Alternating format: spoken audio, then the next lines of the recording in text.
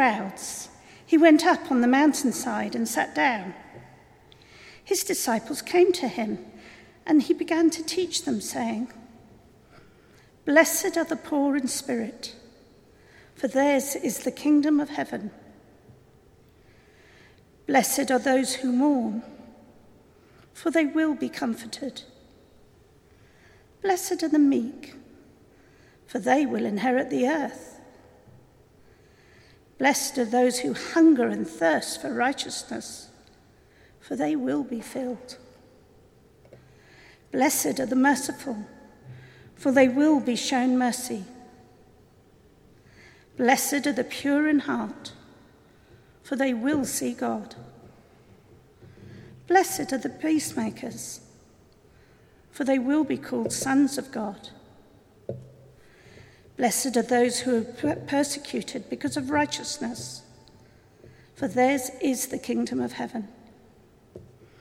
Blessed are you when the people insult you, persecute you, and falsely say all kinds of evil against you because of me.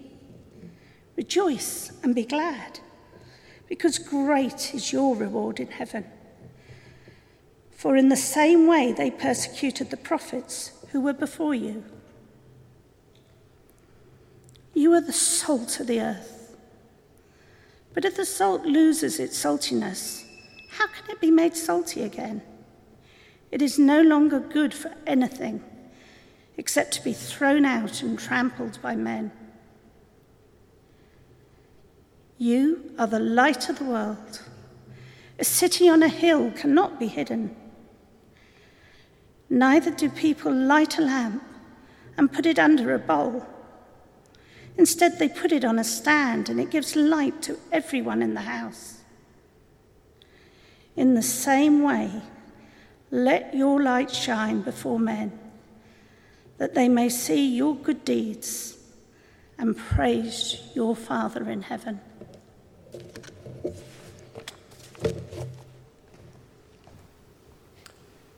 Thank you very much for bringing that reading to us. Even though we had it on the screen, and it probably will stay on the screen, can I encourage you to find a Bible and to have it open in front of you?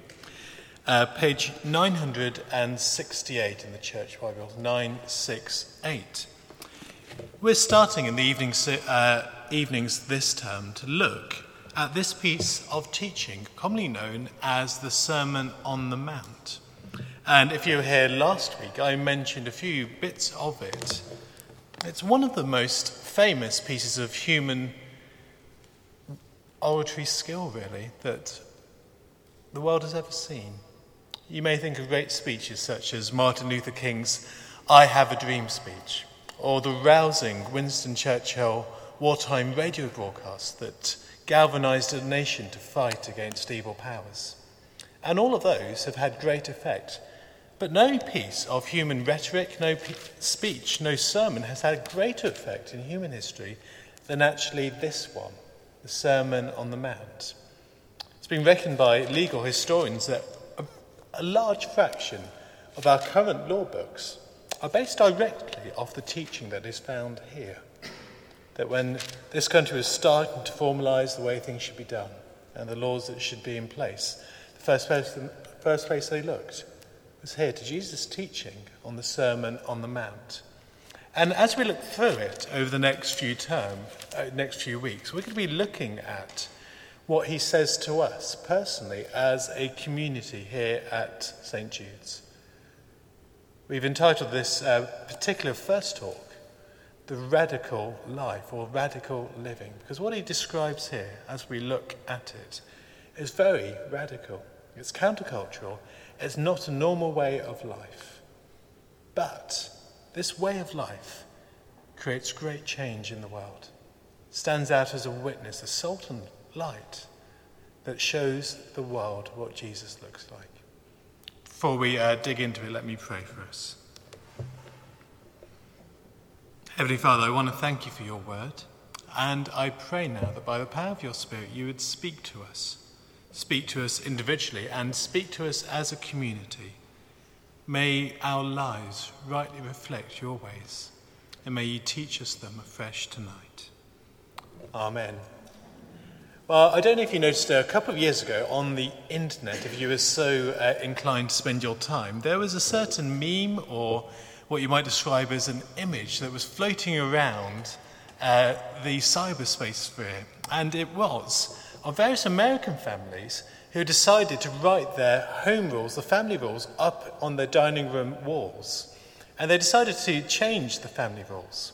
They weren't going to talk about really boring things like who does the dishes and who puts the bins out and what you should do after dinner and asking to leave the table. Actually, they decided that they were going to put up on the walls what they were aiming to be like as a family. And one of the most cheesy set that was going around, you might recognise some of these, was this. In this home, we laugh loudly. We make mistakes. We say, I'm sorry. We are patient. We cherish friends, we honour family, we are grateful, we share, we love deeply. It's a bit cheesy, it's a bit American, but actually I found it strangely powerful that here are families just saying this is what we aim to be. We're not about the rules as such, we're about what's behind them, the attitudes that we want to live out as family together. And I want to begin with that because that is at heart what the Sermon on the Mount is. It's like a set of home rules, of family rules, attitudes and ways to live, of doing life together. The context of this sermon is of Jesus pronouncing the kingdom of God, going around all his home region of Galilee and healing the sick, casting out demons and seeing the most amazing things happen. And very quickly, he gains a following. The crowds start following him in increasing number day by day. And at the beginning of our chapter, it says, he saw the crowds, verse 1. And when he saw the crowds, he went up on a mountainside and sat down. His disciples came to him and he began to teach them. See, Jesus looks out at the crowds, probably not for the first time, but he realizes now is the time to sit down and to try and bring some kind of order to this chaos that's behind him. This huge rabble of people that have gathered from across the countryside. He decides now is the time to say a few things, to teach them God's ways. And the aim of his teaching is twofold. Firstly, it's to sort the wheat from the chaff. He wants true disciples, not just those that are there for the novelty factor. So you'll find that in the Sermon on the Mount, the teaching is tough. It's really tough, actually. If you were trying to gain a following, you wouldn't teach this kind of teaching because it's at such a high level. But he wants to set the bar high. He knows that actually he wants true disciples, not those that are there for the thrill factor. And secondly, he knows that as he teaches this set of wonderful and profound instructions and words and attitude, something will form. A community of disciples that will look distinctly different to everything else in the world. And at the end of our reading, he describes what this community will look like. He describes them as salt and light. That's the effect that this new community is going to have. He says, verse 13, you are the salt of the earth. Now, in the context of the time, salt had three main functions. It was to add taste, to preserve, and to purify. It would add taste to food, it would preserve food, and it would purify food. And by saying that they are going to be, or they are, the salt of the earth, he's saying all three apply to you. That in a sense, you get to be the taste of God to a waiting world, a taste of the kingdom. That in a sense, you're going to preserve, that you're going to see God's moral law that was given to man, that's written on people's hearts, preserved. You're going to fight the good fight to see good prevail over evil. And you're going to purify. You're going to see holiness break out, sin demolished. You're going to see evil flee. And you're going to see the kingdom of God come. Then he uses another metaphor. He calls them the light of the world. And you're not supposed to hide that away. You let it shine, that actually men may see the good works that you are doing and glorify, it says, your Father in heaven. That actually by the things that they do as a community, people would see there's something completely different going on here, that there's something different at work, and that light would bring light to other people's lives and make it known exactly who is in charge, what's going on, that there is a Father in heaven coordinating all of this. Well, that's all in way of introduction, because I want to ask the question, well, how do we get there? What is it about salt and light that this community had that made such a difference then that could potentially make a difference now? How did they get there in the first generation of Christians, and how can we? We know that they got there as the first generation of Christians because records of the early church suggest that what Jesus says here came true, that they had such countercultural effect, this new community that was drawn out of the crowds, that they turned the world upside down. There's a very famous example of this in the 2nd century, when a Roman lawyer called Aristides was sent by Emperor Hadrian, the emperor at the time, to explore what these new Christians believed. He had heard about them. He'd seen people become Christians in his court, but he wasn't quite sure what to make of them. So he sent an expert lawyer out who actually came back with the following report. Christians love one another. They never fail to help widows. They save orphans from those who would hurt them. If a man has something, he gives freely to the man who has nothing. If they see a stranger, Christians take him home and are happy, as though he were a real brother. If they hear that one of them is in jail or persecuted for professing the name of their Redeemer, they give him all that he needs. If it's possible, they bail him out. If one of them is poor and there isn't enough food to go around, they fast several days to give him the food he needs. Every morning and every hour they thank and praise God for his loving kindness towards them. Because of them flows forth all the beauty that there is in the world. But the good deeds that they do not proclaim in the ears of the multitude, but they take care that no one shall perceive them. This is really a new kind of person. There is something divine in them. It's really challenging. That's what this new community ended up looking like. That's the effect that they had. And that's what we long to see here at St. Jude's. You'll know from Fan mentioning it earlier that our vision for the church is Jesus' love transforming lives from the heart of Southsea, that right from here, in our lives together, we might see a similar effect going on in the modern age, of people's lives being transformed, of love being shed abroad. And we've seen glimpses of that. It was great to see Friday Fridge, a glimpse of what that looks like as people's lives are transformed by love. And there are other glimpses of it, but we all know that there's so much further to go. And the question that I want to ask is, well, what's at the heart of the power that Jesus suggests this community is going to have, and the power that it did have in that first few centuries? And at the heart, I want to suggest, the answer is what we've missed so far in the reading. What is often called the Beatitudes, or the beautiful attitudes, that he calls this community to live out. Because if they live these attitudes out, they will see remarkable effects. They will see something brand new breaking forth. And Jesus calls them to a very high level, to a high bar, to try and live these together in life. And we're going to look into them for the majority of what time we have together. And there are two things, really, that I want to bring out about these Beatitudes. You've probably heard lots of teaching on them in the past. I hope there's something fresh here for us as we dig into them. Because actually, if we start to live these out ourselves, well, the promise of Scripture is that we will see the similar things going on here in Southsea. We're no different, God is no different, and the things he can do are no different. So the first thing that I want to bring out is that these Beatitudes, these beautiful attitudes, are God's ancient but future blessings. They're ancient, they're from the past, but they're for the future and for our blessing. This week I happened to be reading a Christian blog that pointed me towards an article in the Washington Post And this article was all about what Christians in their 20s and 30s, the so-called millennials, wanted from church.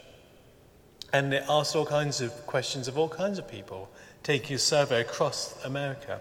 And probably the scene isn't too dissimilar to here, actually.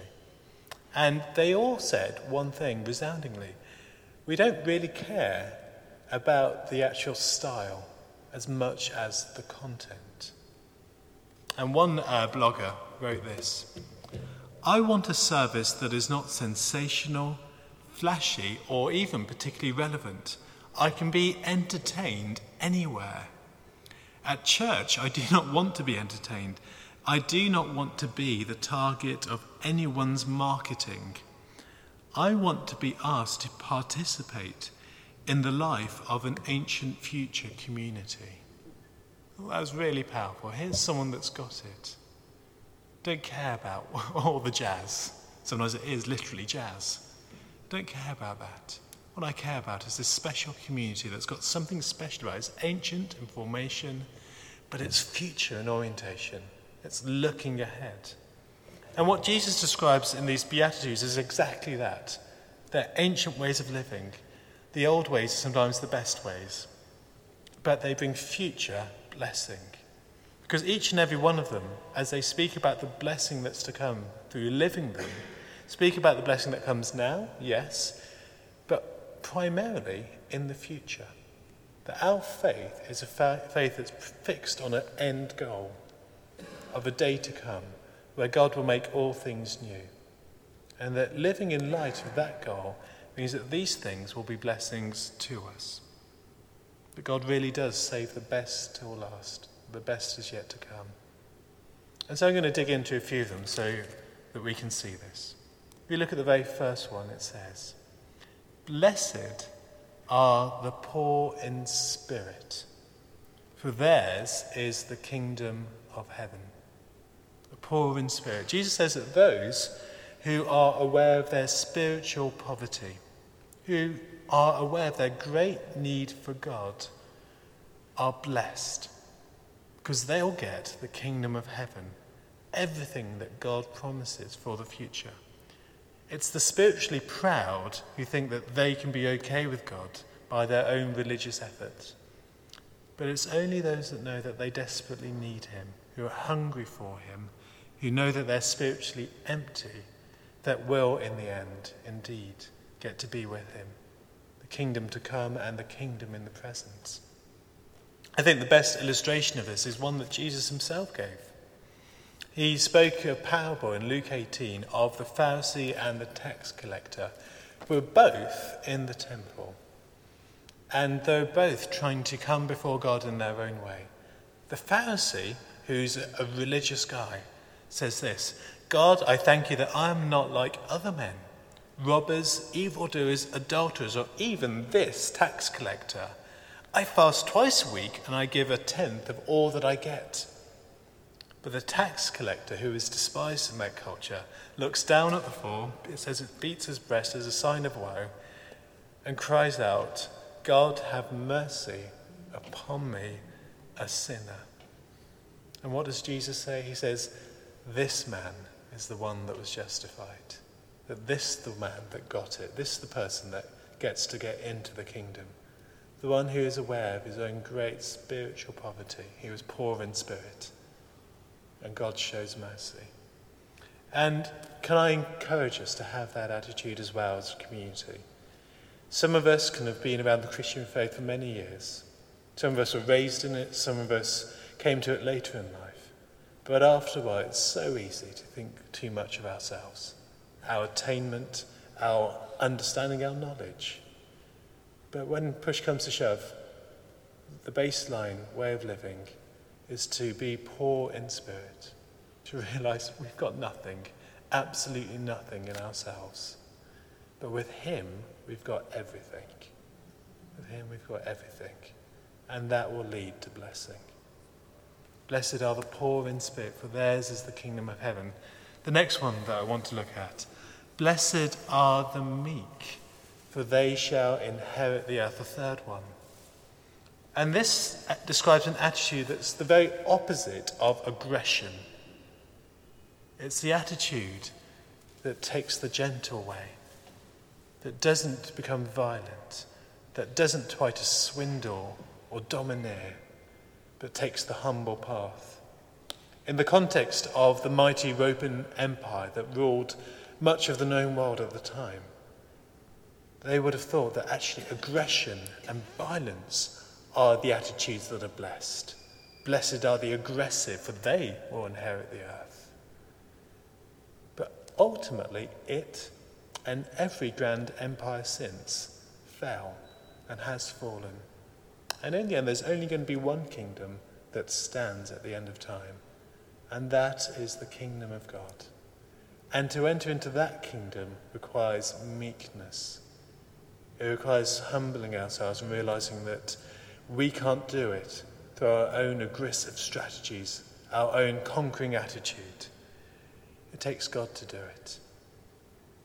It takes Him to lead us, to guide us, to be our strength in weakness, to be the one who is our Redeemer and our Saviour. It isn't us, it's Him. And for us today, meekness is a very hard attitude to try and achieve. We know it took Moses 40 years in the desert to get there. He was originally, as a young guy, an aggressive guy who tried to solve problems by the fist and killing people. And God had to take him off and work on him for 40 years. But then it describes in the Bible that he became the meekest man on the whole face of the planet Earth, because God had changed his heart from aggression to meekness. And for us today, we do live in a dog-eat-dog world where aggression is often rewarded. In businesses, in the normal run of life, aggression seems to be the way forward. I don't know if you've seen or read the brilliant book called Cloud Atlas that interweaves a portrayal of a generational pattern that works out through many historical ages. And in that book, the key phrase for each age is simply, "The weak are meat and the strong do eat." The weak are meat and the strong eat. Why be meek? They just get trodden on. They just get eaten up by the strong. Well, that's true if we're living for the just here and now. That may well happen if we choose meekness. But we don't live for the here and now. We know that meekness in the end will have its reward, that we get to be in the kingdom, and that in the end all aggression, all striving will fall away, and the kingdom of God will be there, and we get to inherit the earth. Blessed are the meek, for they will inherit the earth. The next one, zooming down to the fifth beatitude. Blessed are the merciful, for they shall be shown mercy. Again, this requires complete trust that there is a time ahead where things will be different, where being in the kingdom means that because you've been shown mercy, you are able to give mercy to others. That on the day of judgment, you will be shown mercy. That each and every one of us here has done a lot of stuff that's wrong. Some more than others, that's true. But in the grand scheme of things, we've all messed up. But Jesus, at the cross, dies for us. We know this. This is central to our faith. And it means that on that day, we shall receive mercy. We won't get what we deserve because he got what we deserve at the cross. And if that is true, well, that means that we are freed in the here and now to show mercy to others. There's no sense in which we have any right not to do that. And there will be blessing in that. Showing mercy keeps us in that place of receiving God's mercy, and ultimately will keep us in that place where we shall receive mercy on that day. And again, this is a really hard attitude for us to live out. We live in a world that often doesn't show any mercy.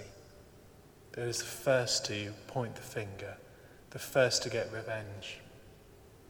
I came across this very powerful and worrying quote from someone called Karl Lagerfeld, who used to be the CEO of Chanel. Anyone here wearing any Chanel at the moment or have some at home? No one's going to admit that.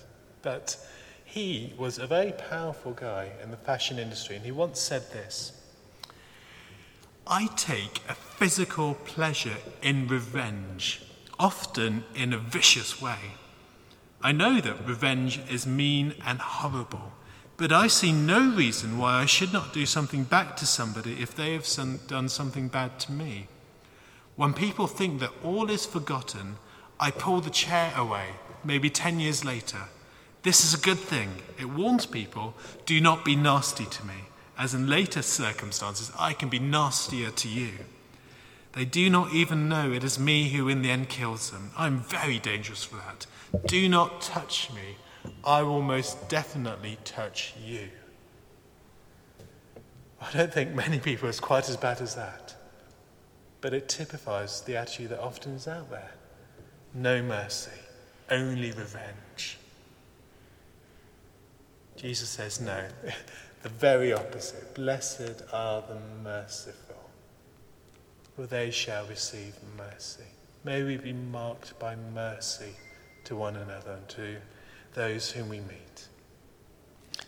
And then at the end of the Beatitudes, let me draw out the last two.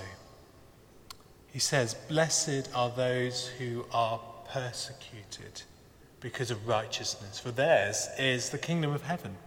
And then in a similar way, "Blessed are you when people insult you, persecute you, and falsely say all kinds of evil against you because of me," because of Jesus. These are two Beatitudes that in one sense can be counted the same type. Blessing for suffering, for doing what is right, and ultimately blessing for suffering, for following Jesus.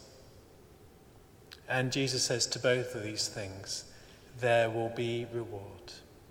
There will be blessing because of these things.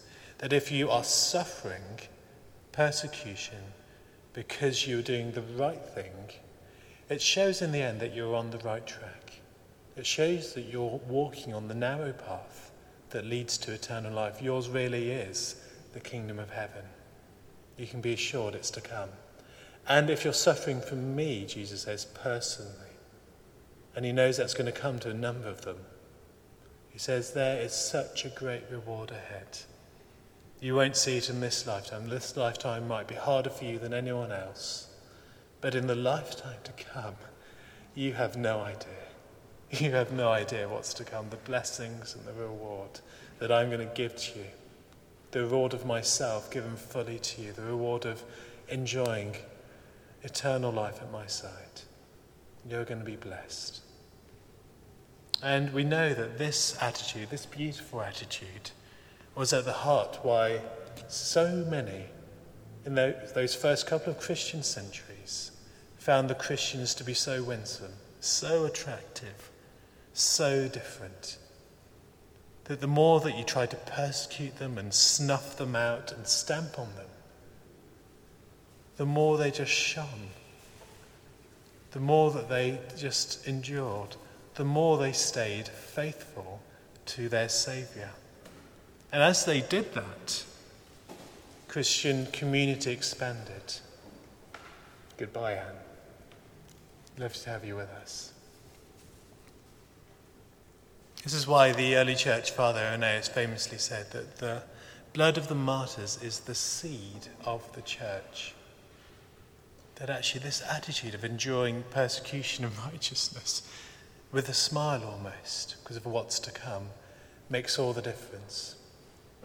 And for us here today, we also are to expect these things. The Bible makes it very clear that those who desire to live a godly life will be persecuted. It is actually a promise of Scripture on the same level as any other promise of Scripture. That if you seek to lead a godly life, you're going to suffer for Jesus. You're not to be surprised by it, actually. And if you're not suffering for Jesus, well, that asks questions, actually, about your own discipleship. Conversely, this is a hallmark of Christian faith. But just because it's going to be there, that doesn't mean we can lose heart. Because Jesus says very clearly that we don't live just for this age. We're that ancient future community that lives for that time to come. There's going to be such great reward for those people that snub you in the workplace, for the friends that reject you, that you lose, for the family that despise you behind your backs, that you know about, for some of you that have been threatened because of the faith. There is such great reward ahead. Blessed are those who are persecuted for righteousness, for theirs is the kingdom of heaven. All these things, all these attitudes, beautiful attitudes, are to be at the heart of who we are. I encourage you, maybe this week, to go away and maybe for each day of the week, take one of them and say, I'm going to try and live this out today. Why don't you tomorrow, on Monday, try living out poverty of spirit? Blessed are the poor in spirit. Try on Tuesday to be those who mourn with others, mourning over the state of the world. Try on Wednesday to be one who is meek. Have a go. See what it does. See the effect it has on the people around you. These blessings that God promises in his word.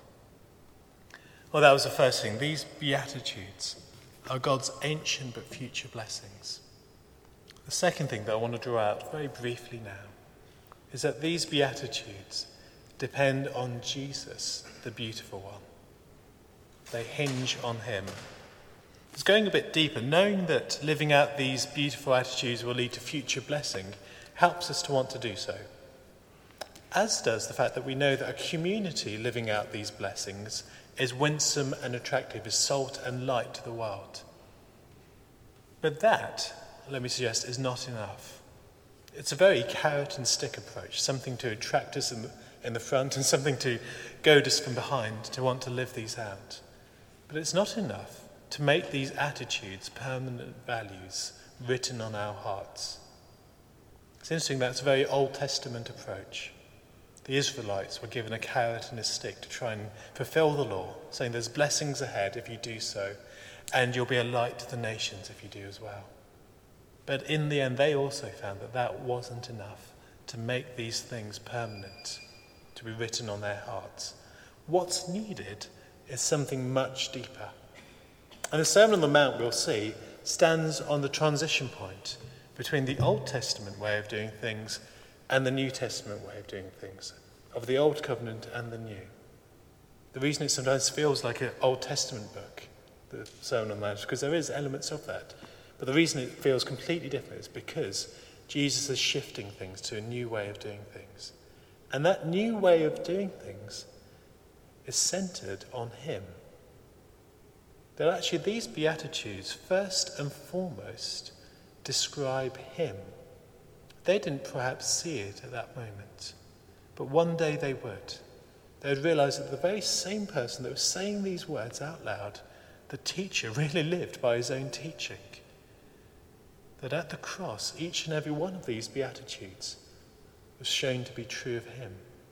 And he, at the centre of their community, therefore was able to exemplify and radiate these attitudes out to those around him, so that the community started to live them at the very heart of who they are, to the watching world. So, for example, if you look at that first Beatitude, blessed are the poor in spirit. For us, we're only going to be able to be poor in spirit if we see Jesus, the one who ultimately became poor in spirit. He left the riches of heaven to become poor on earth, and at the cross he lost it all. That eternal union with the Father, he became ultimately poor in spirit, but that we might gain it all, that we might gain that blessing of the kingdom of heaven.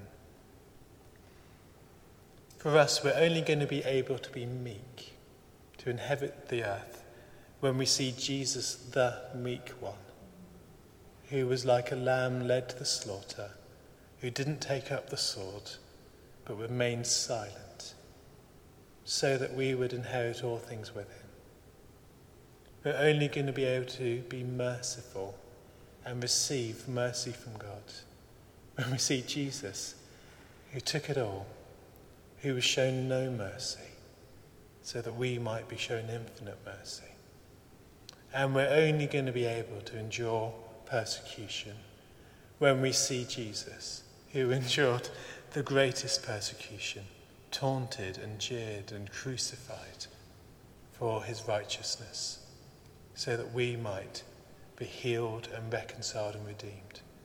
Only when you see that these things first and foremost describe Jesus can we live them out.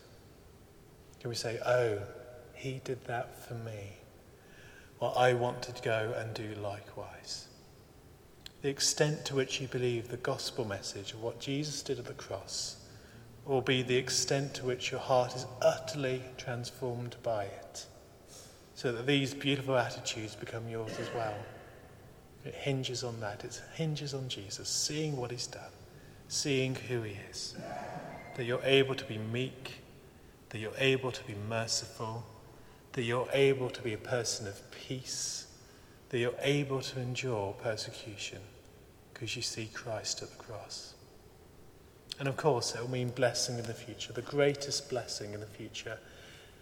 It will mean that the community around us see the same Jesus as well, that we become the salt that gives a taste of the kingdom, that purifies and preserves, that we become that light that shines outwards, that leads people to him.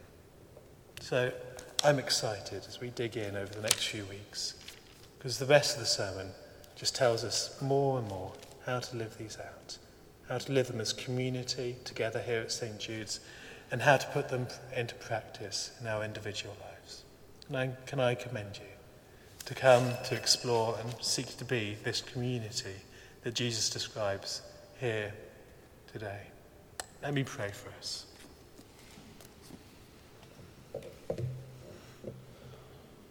Lord Jesus, you said that there is great blessing to be had by living in your ways. And Lord, some of them are very challenging. And I pray that you would help us. Help us to be meek. Help us to be merciful. Help us to be those who are poor in spirit, who are men and women of peace, who mourn with those who mourn. All these things that are described that you say are blessed. And ultimately, help us to see you, who embodies it all. Help us to gaze upon your meekness, to see your mercy, to love your peace, to realize what you've done for us in suffering persecution. Lord, give us a view of these things. May our hearts be transformed by them, that we as a community in the church might be that salt and that light that transforms this world. Amen.